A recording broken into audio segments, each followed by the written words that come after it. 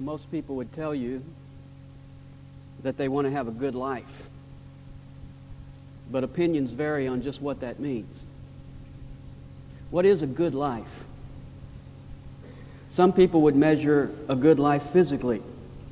Jean-Jacques Rousseau, the French philosopher, said happiness is a good bank account, a good cook, and a good digestion. If you have money, food, and health, you're living the good life. Or as someone else put it, it's a hot tub, a back rub, and a drink at the pub. And you've got it made. You're living the good life. Other people would say, well, it's not measured physically, it's measured materially. If you've got a mansion, a Mercedes, and a mink, you're living the good life. You're doing good if you've got lots of goods. But God says something altogether different. God says the good life is not measured by the physical. The good life is not measured by the material. God says the good life is measured by the spiritual. Galatians 5:22 says the fruit of the Spirit is goodness. And so contrary to popular opinion, goodness doesn't come by looking good. Goodness doesn't come by feeling good. Goodness doesn't come by owning goods. Goodness comes by being in right relation to God. And this morning I simply want to say 4 things about the good life. I want to talk about the pattern, the possibility, the practice, and the power. First of all, the pattern of goodness. Now, we have seen throughout this series on the fruit of the Spirit that the pattern for every one of these characteristics is God. And it's no different with this one. Psalm 34:8 says, "Taste and see that the Lord is good." The pattern of goodness is God.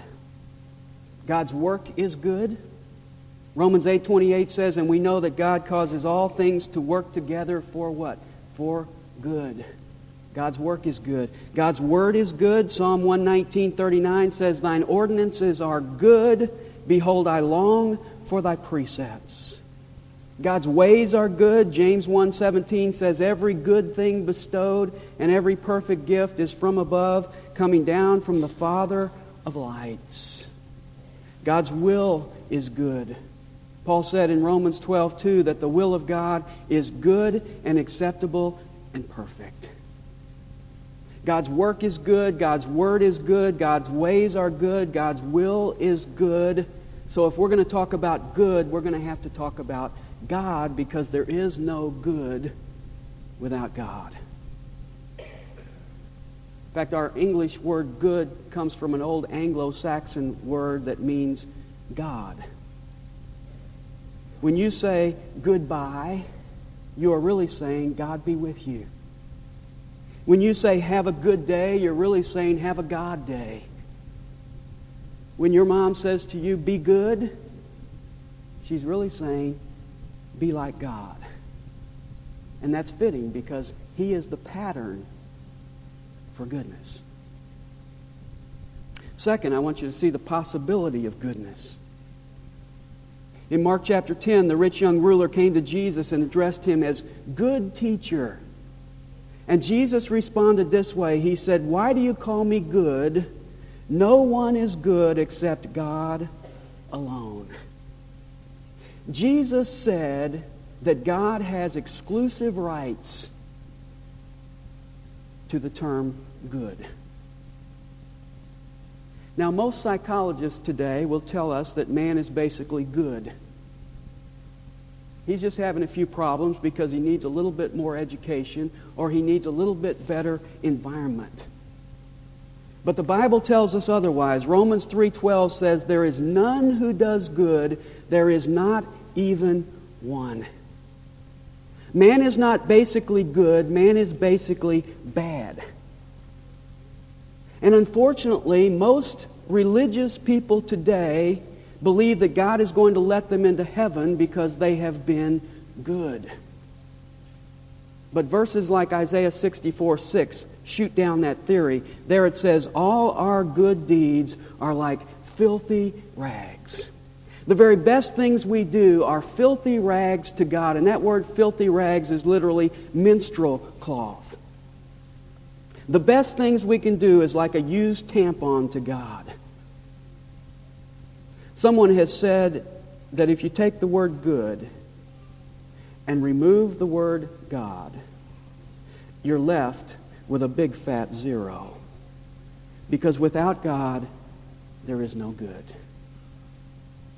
Now that raises the question. If no one is good except God alone, then how can we have the possibility of doing good? And the answer is found in the fact that God has made for us a new covenant.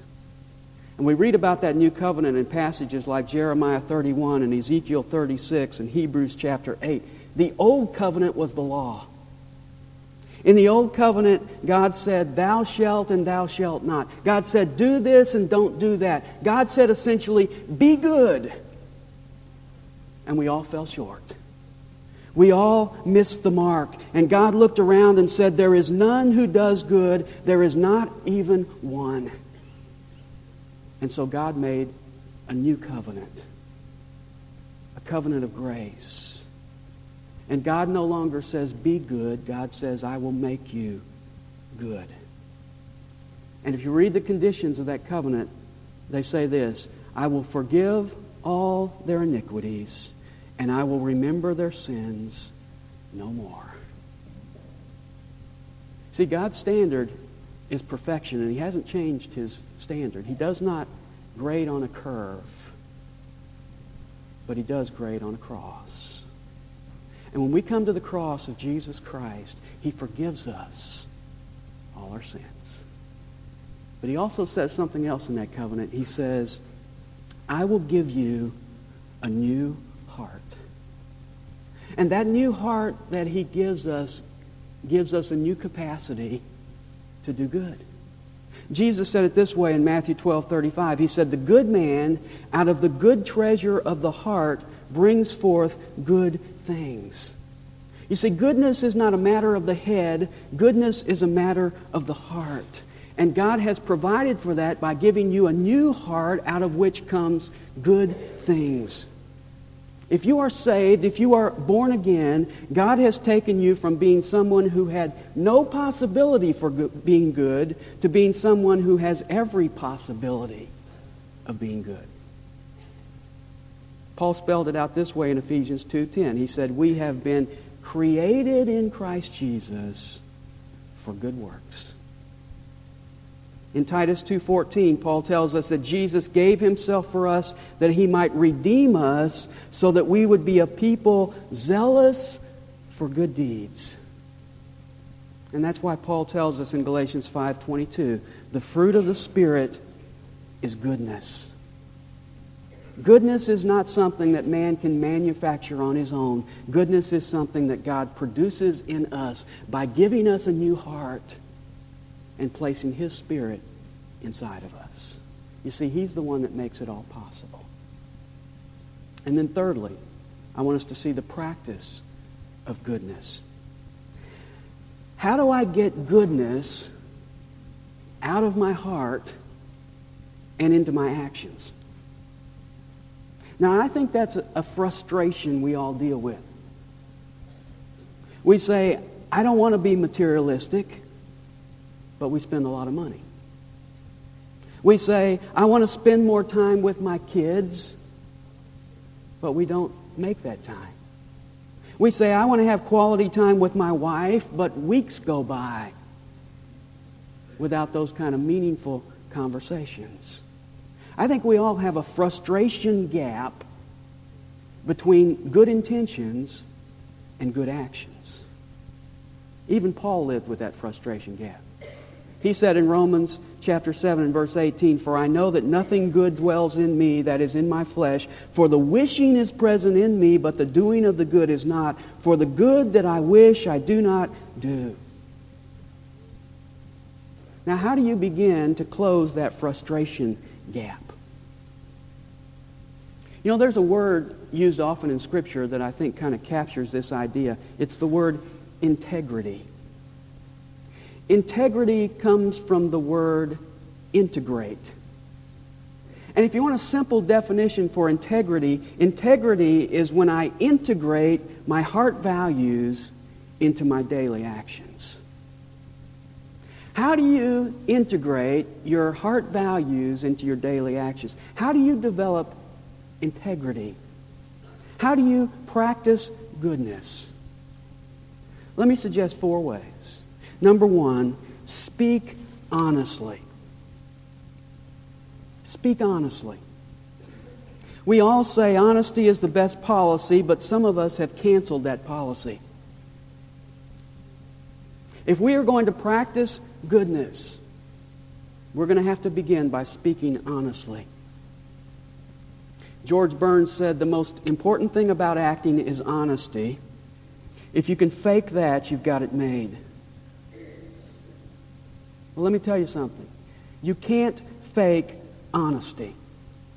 Proverbs 10:9 says, "He who walks in integrity walks securely, but he who perverts his ways will be found out." You cannot fake honesty, and that's especially true with the people you are close to. In one survey, 91% of Americans admitted that they lie regularly. And I thought, well, how do you trust a survey like that?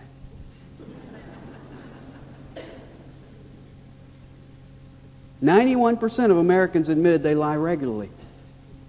Now, why is that? Why do we lie? Well, one of the primary motives for lying, for not having honesty, is a fear for what will happen if we tell the truth. You know, honesty is a tremendous risk in relationships. If I tell my parents the truth, they might kick me out of the house.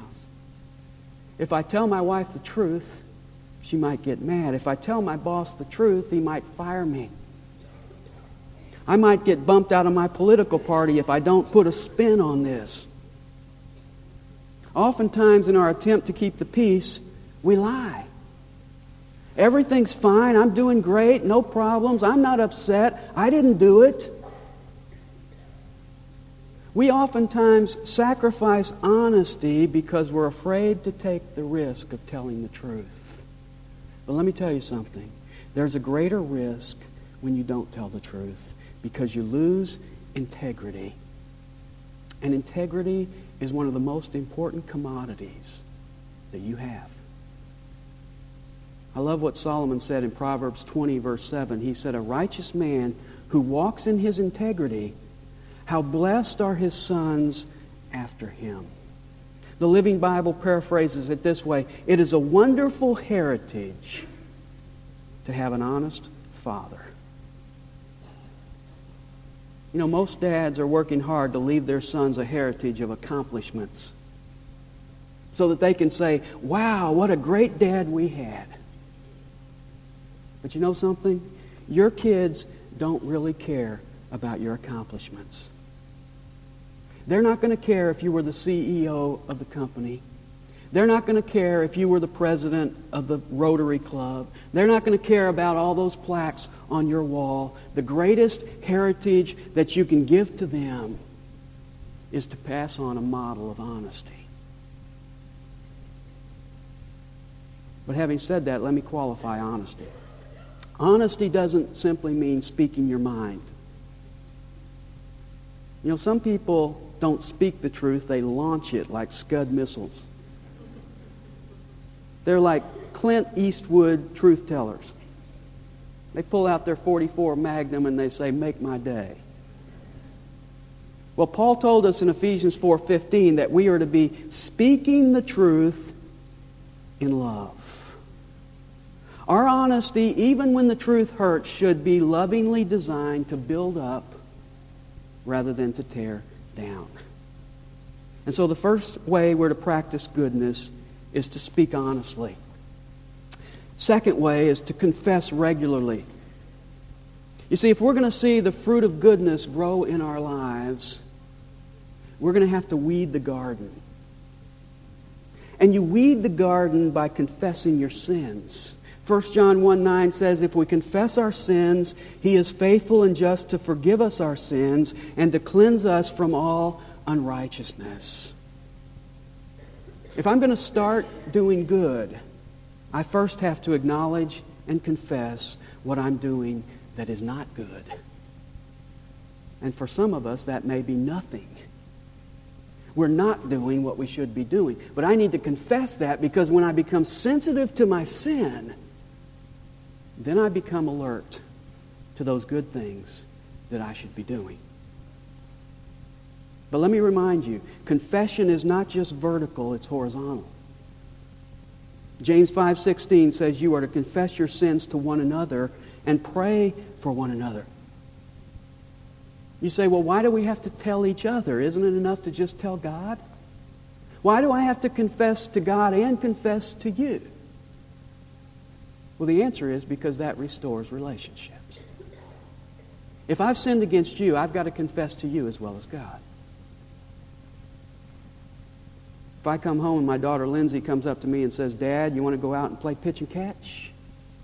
And I say, no, I can't, I'm busy. And I go over and start reading the newspaper. And about a half hour later, the Lord nudges me. Or more typically, my wife nudges the side of my head and says, that was wrong. Well, see, it's not enough to just confess that to God. I have to go to her and say, I'm sorry. I was wrong. You see, that restores relationships. And that principle, I think, is especially necessary in the marriage relationship. Ogden Nash put it into the form of a poem. He said, keep your marriage brimming with love in the loving cup. When you're wrong, admit it. And when you're right, shut up.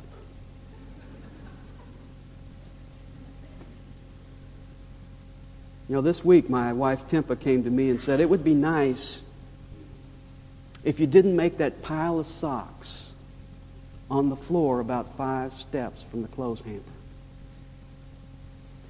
And you would think, since I'm studying about how to confess when you're wrong, that I would have said, yes, dear.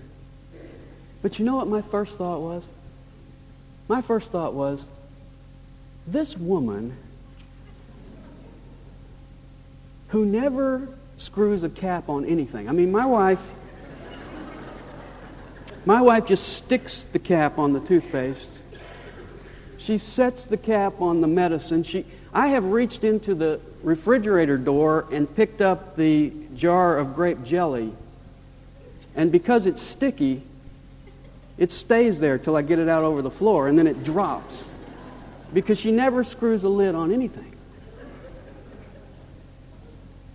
So I'm thinking, this woman who never screws a lid on anything has the audacity to confront me about my pile. Now, why did I react that way? Well, because we don't like to confess. We don't like to admit when we're wrong. We get defensive. We all will admit, I have a long way to go in life. But when someone close shows us just how far we have to go and just exactly what direction we need to go, we don't like that. But if we're going to practice goodness, we have to confess regularly. Third, we need to live consistently. Consistently. Goodness is not something you turn on and off. It must be something that permeates every area of your life, because integrity requires consistency. Let me highlight 3 areas where consistency is vital. Number 1 is public versus private image. You can't be one way in public and another way at home. You have to develop consistency, because the opposite of consistency is hypocrisy. Why is it that we seem so determined to build up our public image, oftentimes by letting our families down? Sometimes we think it's so important to impress the boss or to impress our friends, and we forget how important our own family is. You know, the last 2 weeks we've had pastors announce that they've been called to other places, and I thought, well, today you probably think it's going to be me. I'm staying. But as they were announcing those things and sharing those things, I was thinking to myself this week, you know, there are a lot of people who could do my job of preaching and pastoring here and probably do a better job than I do. But there's only one person who can be a dad to my kids. And there's only one person who can be a husband to Timpa, and that's me. And that's the most important job that I have. Who do you really want to be admired by? We had a group of leaders from a church in Des Moines come down last weekend. They wanted to see some things about our church and learn some things. And we had them over to our house on Friday night, and Temple was sitting there bragging about me. And I want to tell you something. That means more to me than anything anybody else could say. Because she knows me, sock pile and all. I want her respect. I want to be admired by her and by my kids. And to do that, you have to have consistency in your public versus private life. Second area where consistency is vital is words versus actions. I hope you never use the phrase, do as I say, not as I do. Because words alone will never change people. They have to be accompanied by actions. That's what John was saying in 1 John 3:18 when he said, let us not love with word or with tongue, but in deed and in truth. There must be consistency between my walk and my talk. And that is especially true, fathers, in the area of discipline with your kids. Ephesians 6:4 says, fathers, do not provoke your children to anger, but bring them up in the discipline and instruction of the Lord. When you see a baseball player get upset at an umpire, he is typically upset because that umpire has not been consistent. If he calls the same pitch a strike throughout the game, that's okay. And children need to see consistency between what you say you're going to do and what you do. That's integrity. You have to be consistent in your words and your actions. And then a third way that consistency is vital is in social versus secret life. You can't be one way in front of people and another way when you're alone. Robert Redford was walking through a hotel lobby one day, and a woman saw him and followed him to the elevator, and there she asked excitedly, "Are you the real Robert Redford?" And as the doors of the elevator were closing, he replied, "Only when I'm alone." Are you the real you in both your social life and your secret life? Someone has said, reputation is who other people think you are. Character is who you really are. And character is determined by what you do when no one else is around. Integrity is shaped in those moments when no one else sees you. I want to confess to you today that I have a secret passion, and that is ice cream. It's not really a secret, in fact. It's pretty open. And some of you have seen me at Schnucks. I come to Schnucks quite often, and I go back to the ice cream freezer, and I see what's on sale, and I get something in each hand, and I go home and I eat it. Now, I was at Schnucks a couple months ago, and as I was coming in the door, two managers had caught a fella outside because he had a fifth of vodka in his pants. So they took him back inside and they escorted him toward the office. And so I went to the ice cream freezer and I picked out my ice cream, and I came back and I got in line to check out. As I'm standing in line to check out, these same two managers run across the front of the store shouting, "Everybody out of the store! Everybody out of the store!" So we all go out of the store, and we're standing on the parking lot, and somebody points and says, "There's a guy with a gun." So I look over and I see this same fellow I'd seen as I came in, and he's waving a handgun and he's running over toward Long John Silver's. and the police are pulling up, and they're chasing him, and it's a really cool scene.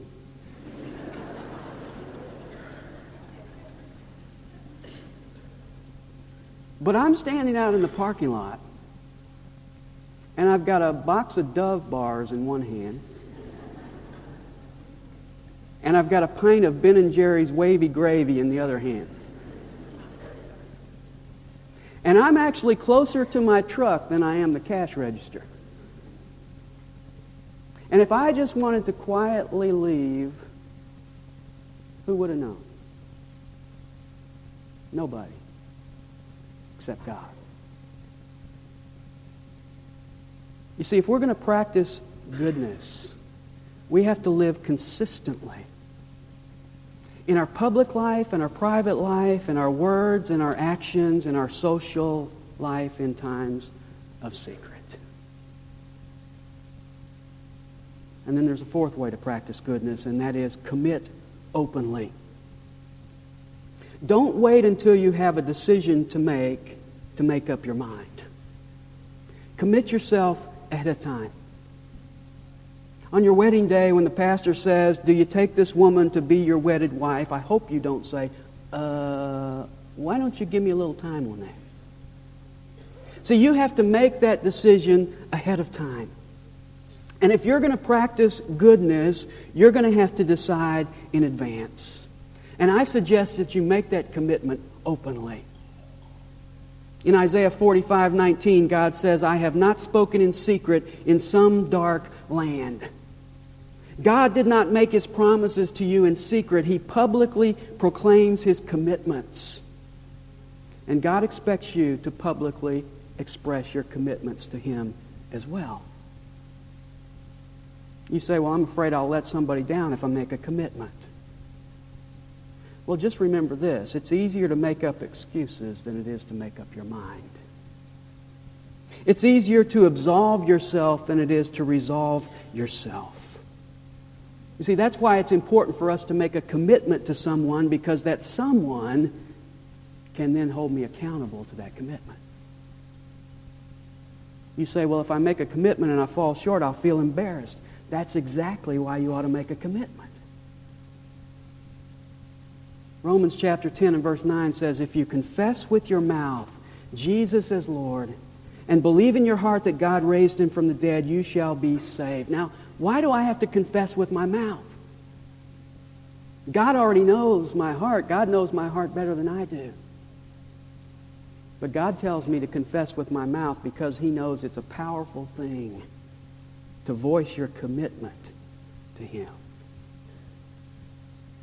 Let me suggest to you a commitment that you could voice today. It's a commitment that David made a long time ago, and he recorded it publicly. In Psalm 101:2, he said, "I will walk within my house in the integrity of my heart." Let me suggest that that's a commitment that every one of us ought to make, and we ought to make it openly before people. I will walk within my house in the integrity of my heart. If you plan to reduce the frustration gap between your intentions and your actions, you need to make that kind of commitment.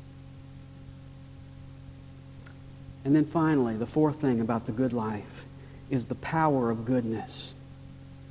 What is the power of goodness? Well, Jesus described it in Matthew 5:16. He said, "Let your light shine before men in such a way that they may see your good works and glorify your Father who is in heaven." Did you know that the good things that you do has the power to draw other people to Christ? Blaise Pascal, the French mathematician and physicist and philosopher, said, "Next to the might of God, the serene, silent beauty of a holy life is the most powerful influence in the world." Whether you realize it or not, people are looking at you all the time, and they're asking themselves the question, do I want to surrender my life to Jesus if being a Christian means I'll be like Him? You see, your life is either a stumbling block or a stepping stone to other people.